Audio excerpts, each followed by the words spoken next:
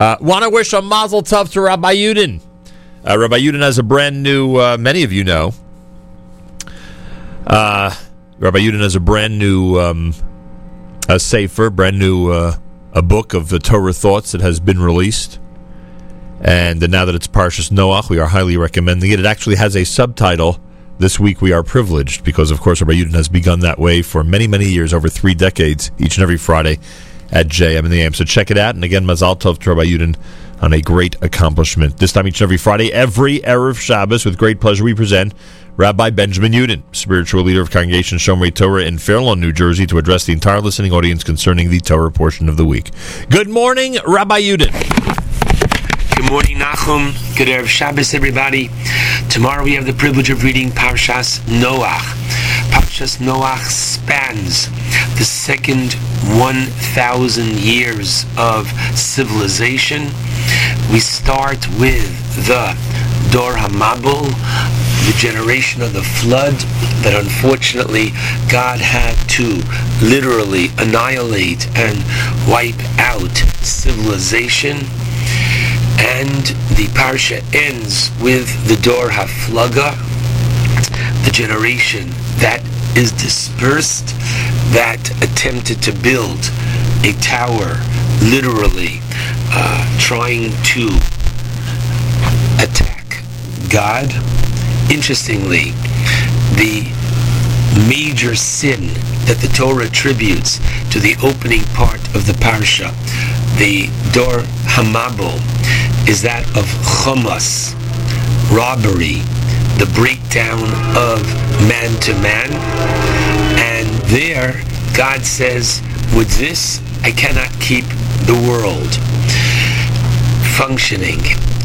The end of the parsha, where man is getting along with man, but he attempts his attack on God, there God disperses man.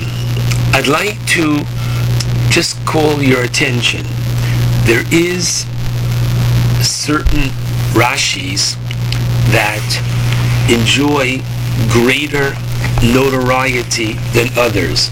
So, at the very beginning of the Parsha, indeed the very first verse, where the Torah tells us that Noach was an Ish Tzaddik, and he was Tamim Haya B'Doro Sav, he was perfect in his generations. So the famous Rashi tells us that Yesh Me Rabosenu Dorshim Oso L'Shvach, there are those of our rabbis that understand this verse in praise of Noach. Kolshkein, most certainly, Shilohaya B'Dor Tzadikim, had he lived in a generation with other righteous persons, Hayat Tzadik Yoser, he would have been even a greater and more righteous individual.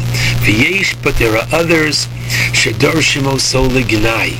There are others that, unfortunately, understand this in a negative way towards Noach. Namely, the Fitoro Hayat Tzadik. Only in comparison to his generation was he a righteous man. Ilu Haya B'Doro Shel Avraham, had he lived in Abraham's time, Lo Haya Nechshav L'Klum, he would not have been of any real significance. So just as this Rashi is a rather famous one, I want to share with you a famous Medrash. The Medrash is found on the verse at the beginning of Shishi in chapter 9, verse 20, where the Torah tells us that after the flood, Vayochel Noach ish ha'adamah vayita korem. Noah, the man of the earth, debased himself and planted a vineyard. Rashi understands the word Vayochel Osa Atzmo Chulin, literally the opposite of sacred. Shehayalo Lasok Tchila, he should have engaged first B'netiya Acheres with other plantings more staple, such as wheat, and instead he planted the vineyard. On this verse, the Bereshis Rabbah in chapter 36, paragraph 3, teaches in the name of Rabbi Brachya, Chaviv hoya Moshe minoach. Moshe was more beloved than Noach. Why? Noach, Mishenikra Ish Tzadik. Noach, the very opening verse of the Torah, is called a righteous man. But then, unfortunately, what happens to him? Nikra Ish Ha'adamah. He ends up in the verse.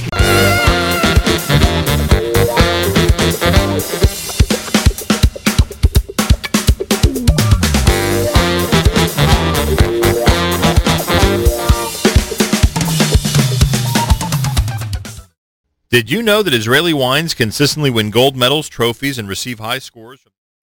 Bullied, there the Torah refers to him as they do, the daughters of Yisro, as an Ish Mitzri, literally an Egyptian man, and ultimately he ends up Ish Elokim. In Zos HaBracha, Moshe is given the greatest accolade that he is literally the man of God. Moshe goes up and Noach comes down. What is it about these two? So it's clear. Rashi tells us at the beginning of the parasha that why does God choose to save Noach and his family via an ark? After all, says Rashi, Harbe shluchim lamakom. God can save mankind in many ways. And therefore, lama hitricho b'vinyan zeh. Why did God bother him that he should build the ark? Rather, Rashi cites from the Tanchuma that he should be busy building the ark for 120 years. And the people should ask him, Noah, mazos lecha, what are you doing? V'hu omer lahem, and he would respond to them, Osida kodesh baruch hu lavimabo la'olam, God is going to bring a flood to the world.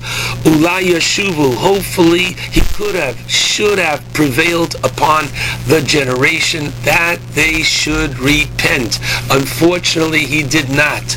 And so he is known as that tzaddik in Peltz. He's known as that righteous individual who, unfortunately, when it's cold, what does he do? He puts on a fur coat. He keeps himself warm. He saves himself and his immediate family.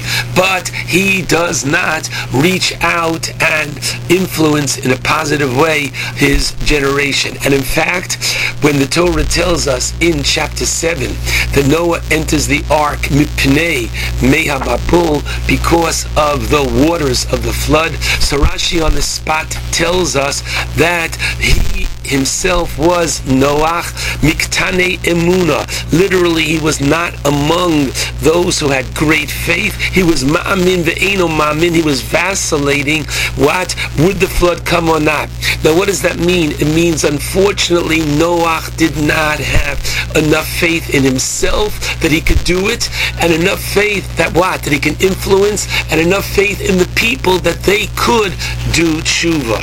Contrast Moshe Rabbeinu, where the Torah tells us in chapter 2 of Shmos, Vayigdal Moshe, as soon as Moshe matured, what does he do? Vayetze el echav, Moshe goes out to his brethren. How can I help? Moshe is the personification of the true leader, and unfortunately, Noach, what is named after him in the Haftorah that we're not going to read this Shabbos, because it is this Shabbos Rosh Chodesh, and we read a different Rosh Haftorah. But in the Haftorah that would have been for Parashas Noach from chapter 54 in Yeshaya, what does the Navi say? Ki mei Noach, the flood waters are known as the waters of Noach. What does he leave? He leaves named after him the flood. Very, very tragic. This lesson and the contrast between Noach and his inability to influence others and Moshe's great ability to reach out and touch so many is especially poignant for a very sad poll which came out this week. A Pew poll came out whereby, and I'm going to read to you just one or two paragraphs. It is most jarring, most sobering, and certainly most disturbing. And I read to you, quote, "The first major survey of American Jews in more than 10 years finds a significant rise in those who are not religious, marry outside the faith, and not raising their children Jewish, resulting in rapid assimilation that is sweeping through every branch of Judaism except the Orthodox."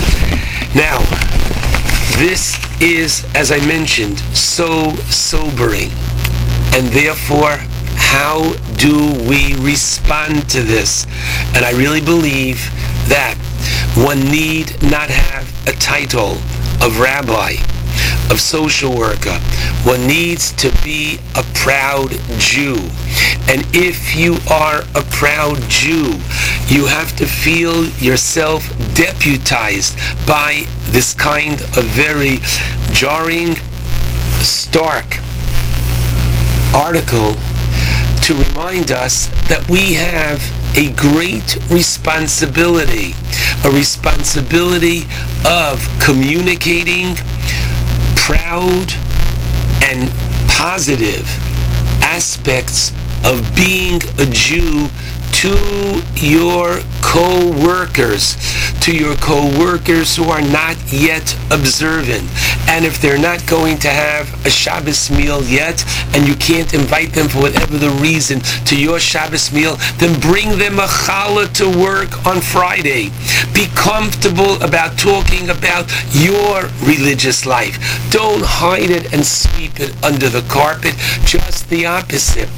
The idea that too often, unfortunately, the impression that is given is that of, quote, Vishver Tzayin Ayid, how difficult and trying it is to be Jewish. And this is the wrong message that we're sending. Just the opposite. The beauty, the fulfillment, this is what we have to try to get that message out, starting in our own homes and certainly to our neighbors. A very important factor. But, of course, this wakes us up and reminds us of our responsibility. But I want to share with you a brilliant insight of Rav Soloveitchik, Zecher Tzadik Livracha, coming from one of his tshuva drushos, and he points out something very, very fascinating, and that is as follows. To be a believing Jew, you have to believe in Jews. Now, what does that mean? Of course, to be a believing Jew, you have to believe in the 13 major principles of our faith as itemized by the Rambam. And the first one is that God is the Borei and Manye, that He is the Creator and He is the one that guides history. No question about it. But in addition, we have to believe in Jews. Now, what does that mean? So the Rav said very sharply, the 12th of the 13 Ani Ma'amins is Ani Ma'amin B'emunah Shlema. I believe with complete and perfect faith B'vias HaMoshiach that the Messiah is going to come. V'yaf al pi sheyismameya, and even though he tarries, Im kol zeh achakalo b'chol yom shel yavo, still I anticipate and I wait every day that he will come. Now listen carefully. The Gemara in Sanhedrin has a debate between Rabbi Eliezer and Rabbi Yoshua. Is the Mashiach going to come with the Jewish people repenting, doing tshuva, or even without. And the Rambam paskins in chapter 7 of Hilchos Tshuva, Halacha Hey, like Rabbi Eliezer, and he says as follows: that Kol HaNeviim Kulam, all of the prophets, Tzivu ala Tshuva, they all commanded and told the Jewish people that you must repent. And the Rambam says, V'ein Yisrael nigolin ela b'tshuva, and we will never be redeemed until tshuva is done. Ay, ay, ay. So the listening audience and everybody might say to themselves, what's going to be? So listen to his next golden words. Ukvar hifticha Torah. There's no other way to translate those words. The Torah has already promised. The Torah has assured us, Shesof Yisrael Lasos Tshuva, that in the end the Jewish people will do tshuva. We will repent. Besof galusam umiyad heinigolim, and there will be a redemption. As dismal as this poll indicates, the belief, and more than that, the absolute assurance that Netzach Yisrael lo yishaker, that the Jewish people will, God forbid, never be exterminated and never be extinct. And the relationship between God and the Jewish people is one that is eternal.